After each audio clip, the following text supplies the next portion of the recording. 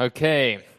Well, this morning we continue to work through the book of 1 Peter in our series, The Splendour in the Furnace. Now, if you're new to Watermark this morning, you're joining us in kind of the climax of our series. We've been working through the book of 1 Peter, and this is the part where we really get to find out about the furnace and affliction and suffering. And it's around this time that we get to see why we called the series The Splendour in the Furnace. Because Peter is writing to a bunch of Christians who feel like they're being thrown in the furnace of affliction. They are going through a hard time. They are being persecuted and maligned for their faith, for following Jesus. They are being ostracized because they weren't worship the household gods, etc. And Peter writes them to say, though this may feel like you're being thrown in the fire, something beautiful and splendid is going to come of it. God is going to do something majestic and beautiful in the season. And your faith, which is like gold, is going to be tested in the fire and is going to be purified and fortified and strengthened. And so this book really is about how walking with God through pain and suffering really does produce something beautiful inside of us. Now, if you're here this morning and you're not yet a Christian, I guess you've probably got a whole bunch of questions around pain and suffering and evil and how can God allow these things. And there's many good, those are good questions and there's many good answers. The book of 1 Peter is just one of Jesus' answers to us to this question.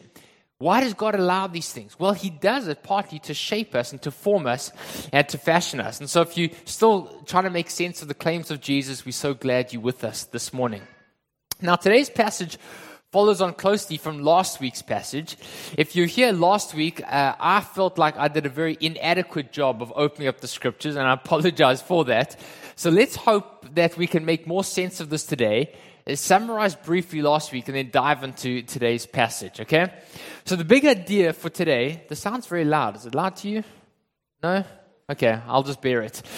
The big idea for today is this. Watermark, let us not waste our time of suffering, but let suffering drive the gospel deeper into our hearts so that we become a community which is gospel sacrificial rather than self-indulgent. Okay? So Watermark, when suffering comes our way, don't waste the opportunity that suffering produces to drive the gospel deeper into your heart. Let suffering make us the kind of community which is gospel saturated, that is gospel sacrificial rather than self-centered and self-indulgent. And there's 4 points today, okay? And so let's dive into the first one, which is the splendor of the gospel. Now, the main idea from last week was this. 1 Peter chapter 3 verse 9 says, do not repay evil for evil or reviling for reviling, but bless those who persecute you. And the way to bless them is to pray for them. Someone's giving you a hard time, you pray God's richest blessings on them. And the motivation for this was found in chapter 3, verse 18, where Peter writes and says, for Christ suffered for sin, the righteous for the unrighteous, that He might bring us to God. And this verse really is a kind of summary of the entire Bible. Everything from Genesis to Revelation is pointing to this one truth, that Jesus Christ, the righteous one, suffered for sins, for your sins and my sins, that He might bring us to God. Christ, the perfect one, died in the place of the imperfect ones. Christ, the sinless one, died in the place of sinful ones. Christ, the righteous, died for the unrighteous, that He might bring us to God. You know, there's an amazing verse in the Old Testament in 1 Samuel chapter 14, where a lady in Israel comes to King David and says, we all deserve to die. Let me just get it for us. But like water that's been spilt on the ground and cannot be gathered up again. But God does not take away life. God goes out of His way to find ways to devise means so that banished ones do not remain estranged from Him. So here's what she's saying. She's saying, like if you take a bottle of drinking water and it spills on the ground, on sandy ground, it becomes muddy, there's no ways you're going to be able to drink that water again. It's gone, right? It's unsavable, unsalvageable. She says that's how we are in the natural realm. But God finds a way to save the unsavable. God goes out of his way to find ways of doing the impossible, of taking those that are far from him and bring them back to him. And how did he do it? Well, Jesus, the righteous one, died for sins, the righteous for the unrighteous, that he might bring us to God. This is the gospel. And so this is what we've been talking about. This is what the whole of 1 Peter is all about. However, that's not all there is to the gospel. You see, the gospel is magnificent and it's deep and it's beautiful, but it's not one-dimensional. There's many aspects to it.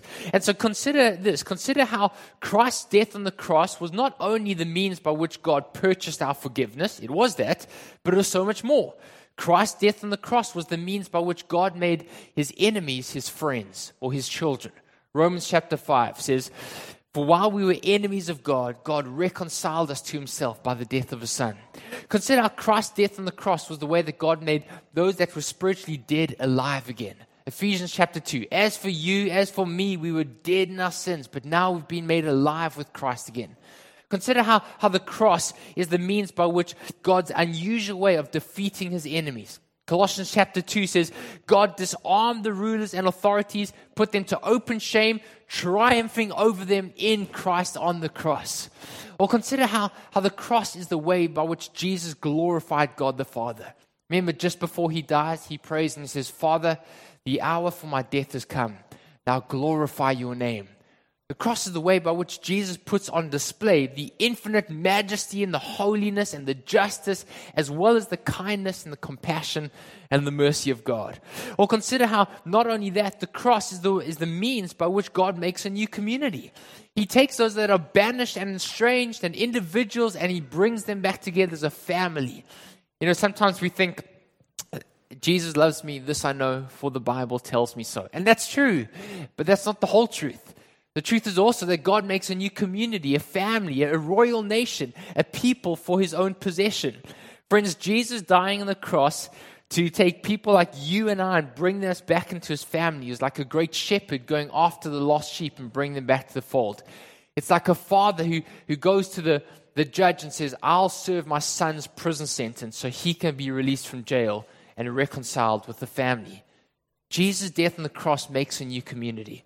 But not only that, as we saw last week, Jesus' death on the cross, in all its anguish, in all its pain, is a picture of how living for the will of God, though it will require you to die initially, actually leads to life. Karen Job said it like this: "Christians know that Christ's death was both purposeful and victorious, because death was not the final word. Christians followed Jesus' footsteps through death to victory and life." You see, Jesus' death shows us that death is not the final word. It's part of the journey towards real eternal life. And for the Christians, this is the pattern of our lives. Christ calls us to come and die when we follow him, that we may find true life. And all of this is because Jesus died on the cross, what Christ accomplished for us, the righteous for the unrighteous, that he might bring us to God, the splendor of the gospel. And that leads us to today's passage, chapter 4, verse 1, and to point 2. And so point 2 is this: the splendor of the gospel and the furnace of affliction. Okay? So let's look at verse 1 of 1 Peter chapter 4. Peter starts off like this. He says, "Since therefore Christ suffered in the flesh," so that's everything we've just spoken about, okay? Since Jesus died on the cross, the righteous for the unrighteous, to accomplish all of those things and more, therefore, arm yourselves with the same way of thinking. Okay? So Peter's saying this to these Christians that are facing the mill, right? Things are not very comfortable for them. And he's saying, when persecution comes, when you suffer unjustly, when hardship and difficulty comes your way, remember how Christ suffered unjustly on the cross. Arm yourself with the same kind of thinking. And it's interesting that he uses the word arm yourself. What's he saying there? He's saying, take up your weapons, take up your arms, right? So when unjust suffering comes your way, when people are persecuting you and ridiculing you and you're going to suffer for following Jesus, when your boss refuses to give you a promotion because you won't flirt with him or sleep with him, when your boyfriend breaks up with you because you won't sleep with him, when your family ridicules you because you won't worship the ancestors or pray to them, when you lose out on a financial deal because you choose to do the path of integrity rather than dishonesty, arm yourself, take up these weapons. And what is the weapon we should take up? Is it swords and spears? Is it guns and ammunition? No. Take up this weapon, he says, which is to arm yourself with the thinking of the gospel. Set your heart and your mind to think about Jesus and how the way he died on the cross.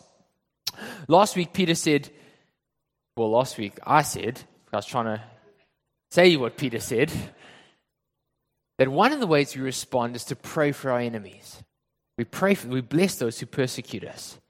And now he gives us a second means, and that's to arm ourselves with gospel thinking. Friends, if you're a Christian here today, and you're suffering, or maybe if you're suffering because you're a Christian, that will produce in us one of two responses. Okay? One of two responses. Either opposition to the gospel will tempt us to try and live lives of self-preservation, of self-centeredness. It'll either tempt us to try and find our joy and happiness in ourselves, or it will drive the gospel deeper into our hearts. Okay? So in Matthew 24, Jesus says this, just before he dies on the cross. He says, the end of the age is drawing near, and because wickedness will increase in the world, the love of many will grow cold. Okay, so think about this. You've got a massive fire. Okay, you've got a barbecue pit. You're going to barbecue some roast lamb. Okay, and busy barbecuing there, and next to it is a tin of see-through liquid. And so I say to you, hey, what's in this liquid? And you say, I don't know, let's throw it on the fire and see. Okay? Now, if that liquid is cold water, let's say it's a big jug of cold water, you throw it on the fire, what's going to happen? It's going to quench it, right? It's going to put it out. It's going to kill the fire. But if that liquid is paraffin or gasoline or something like that, what's going to happen? You're going to throw it in the fire and it's going to be an explosion, right? There's going to be a combustion. Well, Jesus is saying the same thing. He's saying when persecution comes, when suffering comes, there's two ways that you can respond. The one is it's like throwing cold water on your affections for Jesus. It's going to dampen. It's going to cause the love of many to grow cold. It's going to tempt you to retreat into self-preservation. But the other hand, if you arm yourself with gospel thinking, it's like throwing high-octane paraffin on the fire. It's going to combust with explosion, right? Either persecution will make our sinful hearts and temptations more appealing and more tempting, or it'll open our eyes to see what sin is and make sin more disgusting and the beauty of Jesus more glorious. And this is what Peter's saying. Look at how he says it in verse 2. He says, either suffering will make us feel sorry for ourselves, and as a result, we will look for joy and happiness and pleasure. And what does he use the word here? He says human passions, okay? That's self-seeking desires. That's what makes me happy, what satisfies my desires. Or, Peter says, don't let that happen. Rather, combat the temptation to feel sorry for yourself by seeking joy and pleasure and happiness in, what does he say? In the will of God. In the will of God. And so look at how he says it here. He says, since therefore Christ suffered in the flesh, arm yourselves with the same way of thinking. For if anyone has suffered in the flesh, if they respond with gospel thoughtfulness, if they respond by reflecting on Jesus and his death, they have ceased from sin, so as to live for the rest of their time no longer for human passions, my desires, and what makes me feel comfortable, but for the will of God. You see that? See, there are these two responses here. So either suffering and hardship will drive us to become more self-focused, self-aware, self-centered, and self-entitled as we feel sorry for ourselves, or it will make us selfless, others-focused, generous, and servant-hearted. Okay? The Reformers used to say it like this. The same sun that bakes the clay also melts the ice. The sun bakes the clay. In one sense, it makes you hard. It can harden your heart towards God and the gospel. But the same sun can also melt the ice, can also soften your heart towards the gospel. How do you know which one it's going to do to you? Well, how are you going to respond when hardship and difficulty comes your way? And so this is what Peter's saying. He's saying, don't waste your suffering. Don't waste the opportunity that opposition brings to drive the gospel deeper into your hearts and to fall more in love with Jesus. And this is why this book is called The Splendour in the Furnace. When the heat is turned up, when you feel like you're being thrown in the furnace of affliction, when difficulty comes because you're following Jesus, the furnace will do something in you and to you which you'd never have discovered apart from it, if you arm yourself with gospel thinking. Tim Keller, I can't speak today. Tim Keller, I really do apologize. Okay? Tim Keller wrote the most incredible book, and I wish I'd brought my copy to show you. I really want to encourage you to buy this. It's called Walking with God Through Pain and Suffering. Probably one of the best books I've ever read in my life. And in it, he writes this. It's quite a long quote, and I forgot to put it on the slide, so you're going to have to listen up carefully. It says this: no matter what precautions we take, no matter how well we have put together a good life, no matter how hard we've worked to be healthy, wealthy, and comfortable, something will inevitably ruin it. In a secular view, suffering is never seen as meaningful, but only as an interruption to my good life. Christianity teaches that while suffering is overwhelming, while it's real, and contrary to karma, suffering is often unfair, it's not without meaning. There is a purpose to it. And if faced rightly, it can drive us like a nail deep into the love of God, into more stability, into spiritual power you could never imagine. While other worldviews lead us to sit in the midst of life's joys, foreseeing the coming sorrows, Christianity empowers its people to sit in the midst of world's sorrows, tasting the coming joys. You see that? The gospel says that suffering is not without meaning. It's not always comfortable, it's not fine, it's not nice, it's terrible, it's overwhelming, but it's not without meaning. And so this is what Peter's saying to us. He's saying, don't waste the opportunity. Friends, don't waste your suffering. Don't run away from it. Don't retreat into self-preservation. Let God use the furnace of affliction to open your eyes and to fall more in love with Jesus, to see the ugliness of sin and the beauty of Christ and the splendor of his glory, and to long for heaven. And so this is what Peter's saying. When you suffer for the gospel, arm yourself with gospel thinking. Fix our eyes on Jesus. Remember the cross. Remember what Jesus did for us. For whoever suffers in the flesh has ceased from sin and spends the rest of their time living for the will of God. Okay? So the splendor of the gospel in the furnace of affliction. Thirdly, a community of self.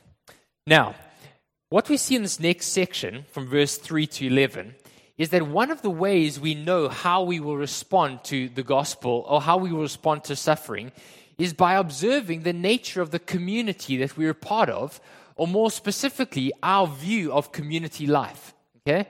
So how do you know which way you're going to respond? More self-entitled or more other-centered?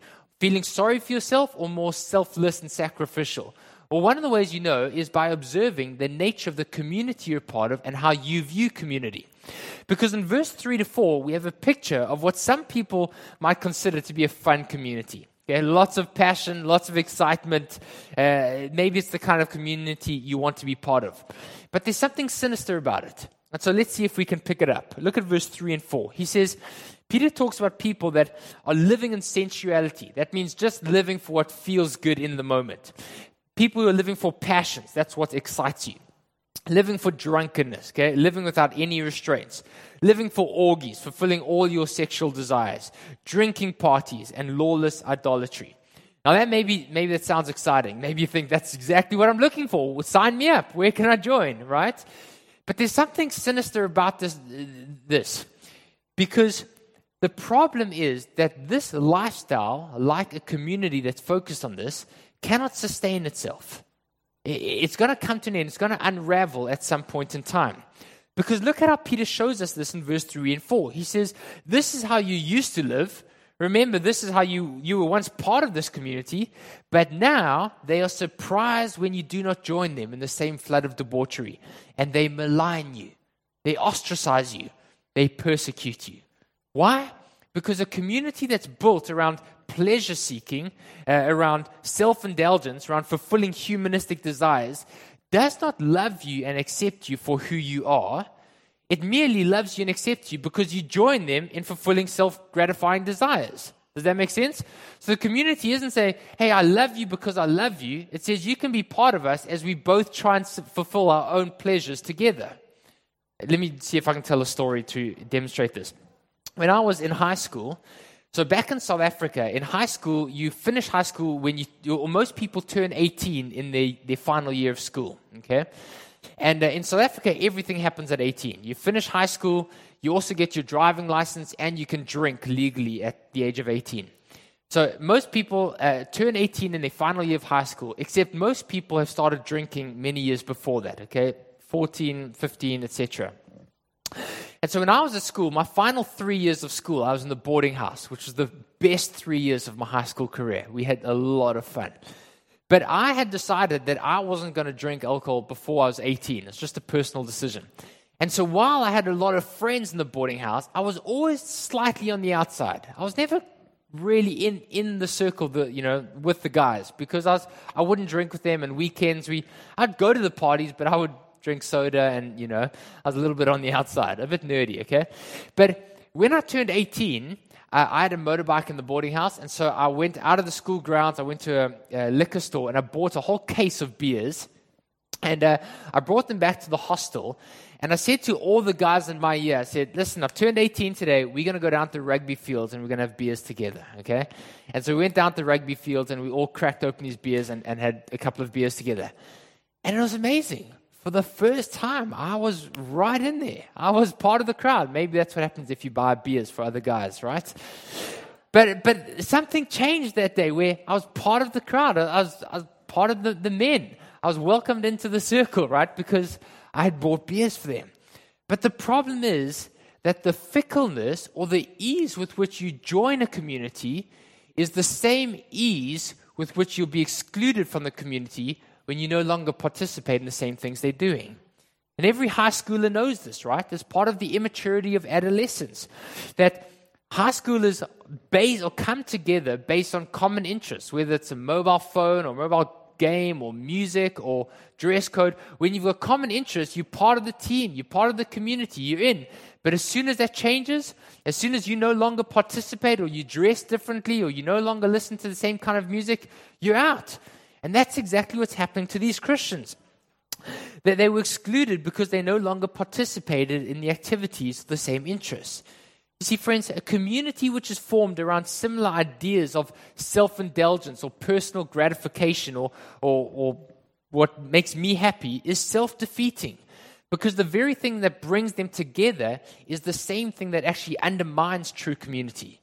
True community is formed when you say we have common commitments, common convictions, where together we are united about a commitment to something outside of us, something bigger than us.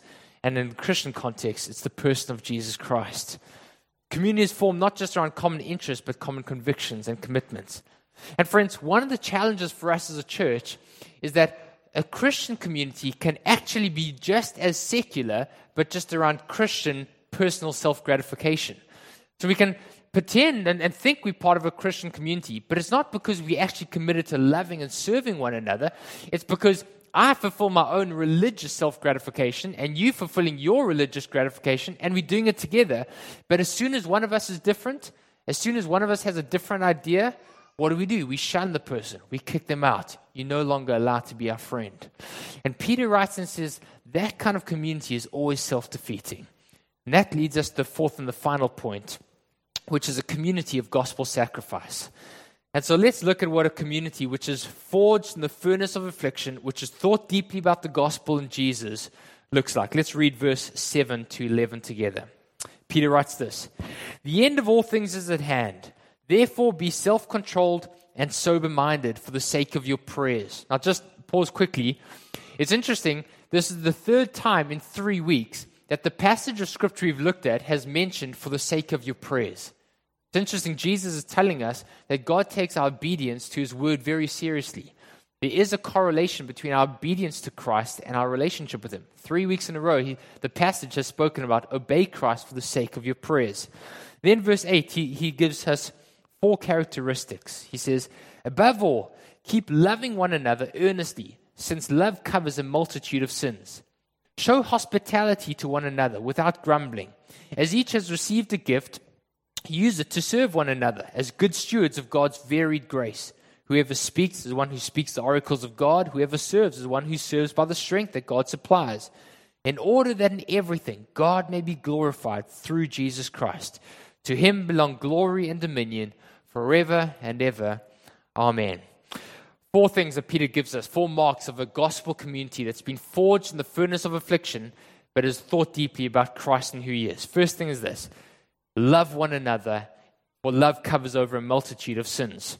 You see, every community, whether Christian or secular, is going to have times of misunderstanding, miscommunication, difficulty, disappointments, right? Chris mentioned earlier this week, he said a lot of people get disappointed in church because church can be disappointing. And it's true, right? As churches, we're not immune from that. We're full of sin, we're full of pride, we're full of stuff, and we get in the way and we hurt each other. What's going to stop us from distangling and becoming self-centered and self-orientated? The gospel community is one whose association is determined not by self-interest or what makes me happy, by a common commitment to love and serve one another. Jesus said, as I have loved you, so you love one another. And how did he love us? By dying on the cross, by covering our sin with his blood. Christ's love speaks to a Christian community.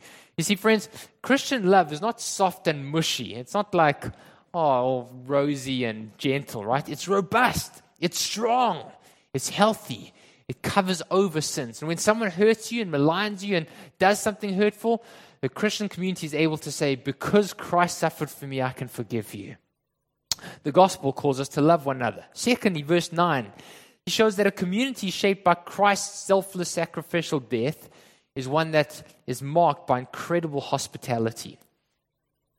In Hong Kong, because we have small homes and because time is a very precious commodity, the temptation is to give in to our secular culture and to never have people in our homes. Friends, I want to encourage us not to go that route. I want to encourage us to let the gospel shape us and to become incredibly hospitable, to open up not just our homes, but our hearts to one another. You see, opening up our homes is a way of letting people into the most private areas of our lives. It's a way of allowing people to see the good and the not so good, right? It's allowing people to see our lives when we're not putting our best foot forward, but when our kids are messy and there's stuff in the lounge and the music is too loud and Claire patiently puts up with me and I get frustrated. When people in my homes, they get to see the real me. They get to see all the sin and all the mess, right? Friends, consider how Jesus opened up not only his home, but his heart to us. Consider how Jesus suffered in order to bring us into the family. Remember how Jesus welcomed us with open arms. Remember how Jesus said, I welcome you I welcome you and then you change. I don't ask you to change before I welcome you. Rosaria Butterfield wrote an incredible book called The Gospel Comes with a House Key. And in this book, she tells her story. She was an antagonistic, anti-Christian, didn't want anything to do with Christians. And what changed her life was she met an older couple, that welcomed her into their home. And so for 2 years, they would just welcome her at any time. They said, we have dinner at 5:30 every night. This is in the States, not in Hong Kong. We have dinner at 5:30 every night. And you're welcome anytime you want. Just pull in and there'll always be food for you. And this hospitality challenged her. She says this, for 2 years, I was loved and welcomed by a Christian community that I mocked, despised, and rejected. I accepted them when it worked for me, but all the other times I rejected them. But eventually this couple won her heart, and she explained the gospel to her, and she became a follower of Jesus. And she writes this in a book. She says, the gospel calls us to engage in radical, ordinary hospitality, which means we provide the time necessary to build strong relationships, even with people who think differently to us, as well as strong relationships with people within the family of God. Of course, it takes planning, intentionality, and sacrifice to create margins of time and money, but it won't take anything from you that you don't already have in Christ and the gospel. Friends, because of what we have in the gospel, God calls us to spend ourselves for the sake of others. Thirdly, Peter says this in verse 10, that such a community born of the gospel, shaped by affliction and thinking about Jesus, will live not for themselves, but for the well-being of others. Remember in chapter 3, we spoke about this 2 weeks ago. In chapter 3, Peter says, husbands, use the strength that God has given you to serve your wife. Whatever strength God has given you, you use it to build up and encourage your wife. Now, Peter says the exact same thing to all Christians. He says here, each of us has received a gift. So think about the gifts you've received. Maybe it's your natural talents, okay, and gifting. Maybe it's your resources, finances, or a house, or a car. Maybe it's connections and contacts that you have. He says, use the gifts that you got. Each one has received a gift. Now use it to serve one another as stewards of God's gracious gift. I think one of the best examples I can think of this is Franklin and Teresa.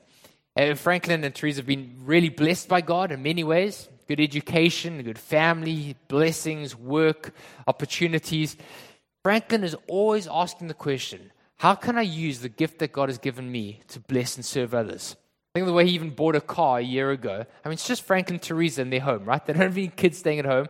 He bought a 7-seater car, and the thinking was this: I'm sure there are going to be people that are going to need lifts to and from things. I'll give people lifts. So he bought a bigger car just to help people out.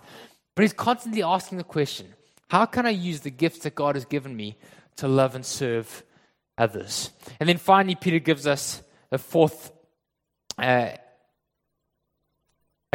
proof of gospel community. And look what he says in verse 11. He says, let him who serves serve by the strength that God gives, in order that in everything God may be glorified through Jesus Christ. To him belong glory and dominion forever and ever. Amen. Friends, if the gospel is true, if Jesus Christ went to the cross to bear our sin upon his shoulders, if Jesus Christ, the righteous one, died for unrighteous you and me, if God does not hold our sin against us, but rather welcomes us into his family and into our arms. Friends, if God loves us and forgives us, not because of what we've done, but because of what Jesus did on the cross for us, is there any room left for boasting? Is there any room left for self-glory? Is there any room left for arrogance or self-sufficiency? Peter writes this, to him, to Christ, belongs all the glory forever and ever and ever and ever and ever. Amen. Right? A gospel community forged and shaped by the gospel be one that says, Christ, to you be all the glory. Watermark, if there's one prayer I've prayed for our church, the last year, there's one prayer I've prayed over and over and over again. It's this: God, make us a gospel church. Make us a gospel community. Get the gospel deep into our hearts. Make us a community which is formed and fashioned and shaped around the person of Jesus Christ and what he's did on the cross. And I've prayed that prayer for myself. Say, God, I want to be a gospel man. I want what you did on the cross, Jesus, to shape every area of my life. I want to be a gospel man. And you know what? I think God is starting to answer that in my life. By 1%, very slowly, God is doing stuff in my life. But you know what? There's two things that are happening. One, the way that God is doing it is he's exposing all sorts of sin and rubbish in my heart. I'm seeing things that I've never seen before, and it hasn't been very comfortable. And secondly, he's taken me through probably the most difficult, trialing season of my life. But God is doing something. And friends, I think Jesus wants to answer that prayer for our church. I think Jesus wants to make us a gospel community, a gospel church. But chances are when he does it, he's going to expose things. The things that are hidden under the surface that are going to come up. But secondly, there's chances are he's going to do it by taking us through the furnace of affliction. He's going to dial up the heat. He's going to allow us to suffer a little bit. But as he does that, let's respond. Let's arm ourselves with the gospel. Let's think about Christ and the cross. And let's become those who don't waste suffering, but use it to get the gospel deeper into our hearts so that we're a gospel sacrificial community. Let's pray together. Oh, Heavenly Father, these things are good ideas and they're nice theory, but God, we need you. We need a work of your grace and a work of your Spirit to really do this in our hearts.